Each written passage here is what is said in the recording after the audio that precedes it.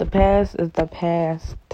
You focus on the future. Focus on the future because you don't know what is going to happen in the future. You don't know that God may answer your prayers. God always answer prayer, but your time, your season is probably near.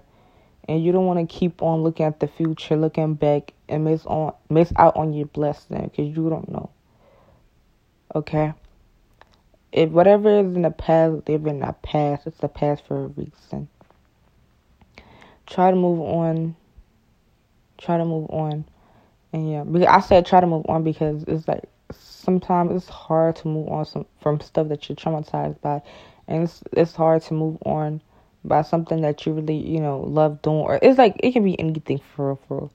But I'm not going to tell you just move on like that. I said try because it's like sometimes it be hard. Because personally, we all got something in the past that really affect our life or really we missed and stuff.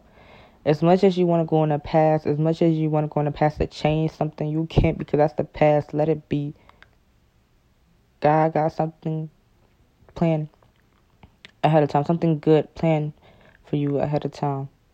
So don't miss out on your blessing. Think about what you could have done and what you could have, did for something to stop that you wanted to stop and stuff, because it's the past. You can't do nothing about it but just love yourself and cherish every moment, every day, because when you move on, you really sit there and like you actually moved on. Like you would just sit there like, I can't believe, you just gonna be laughing at the past. Like I can't believe I did that.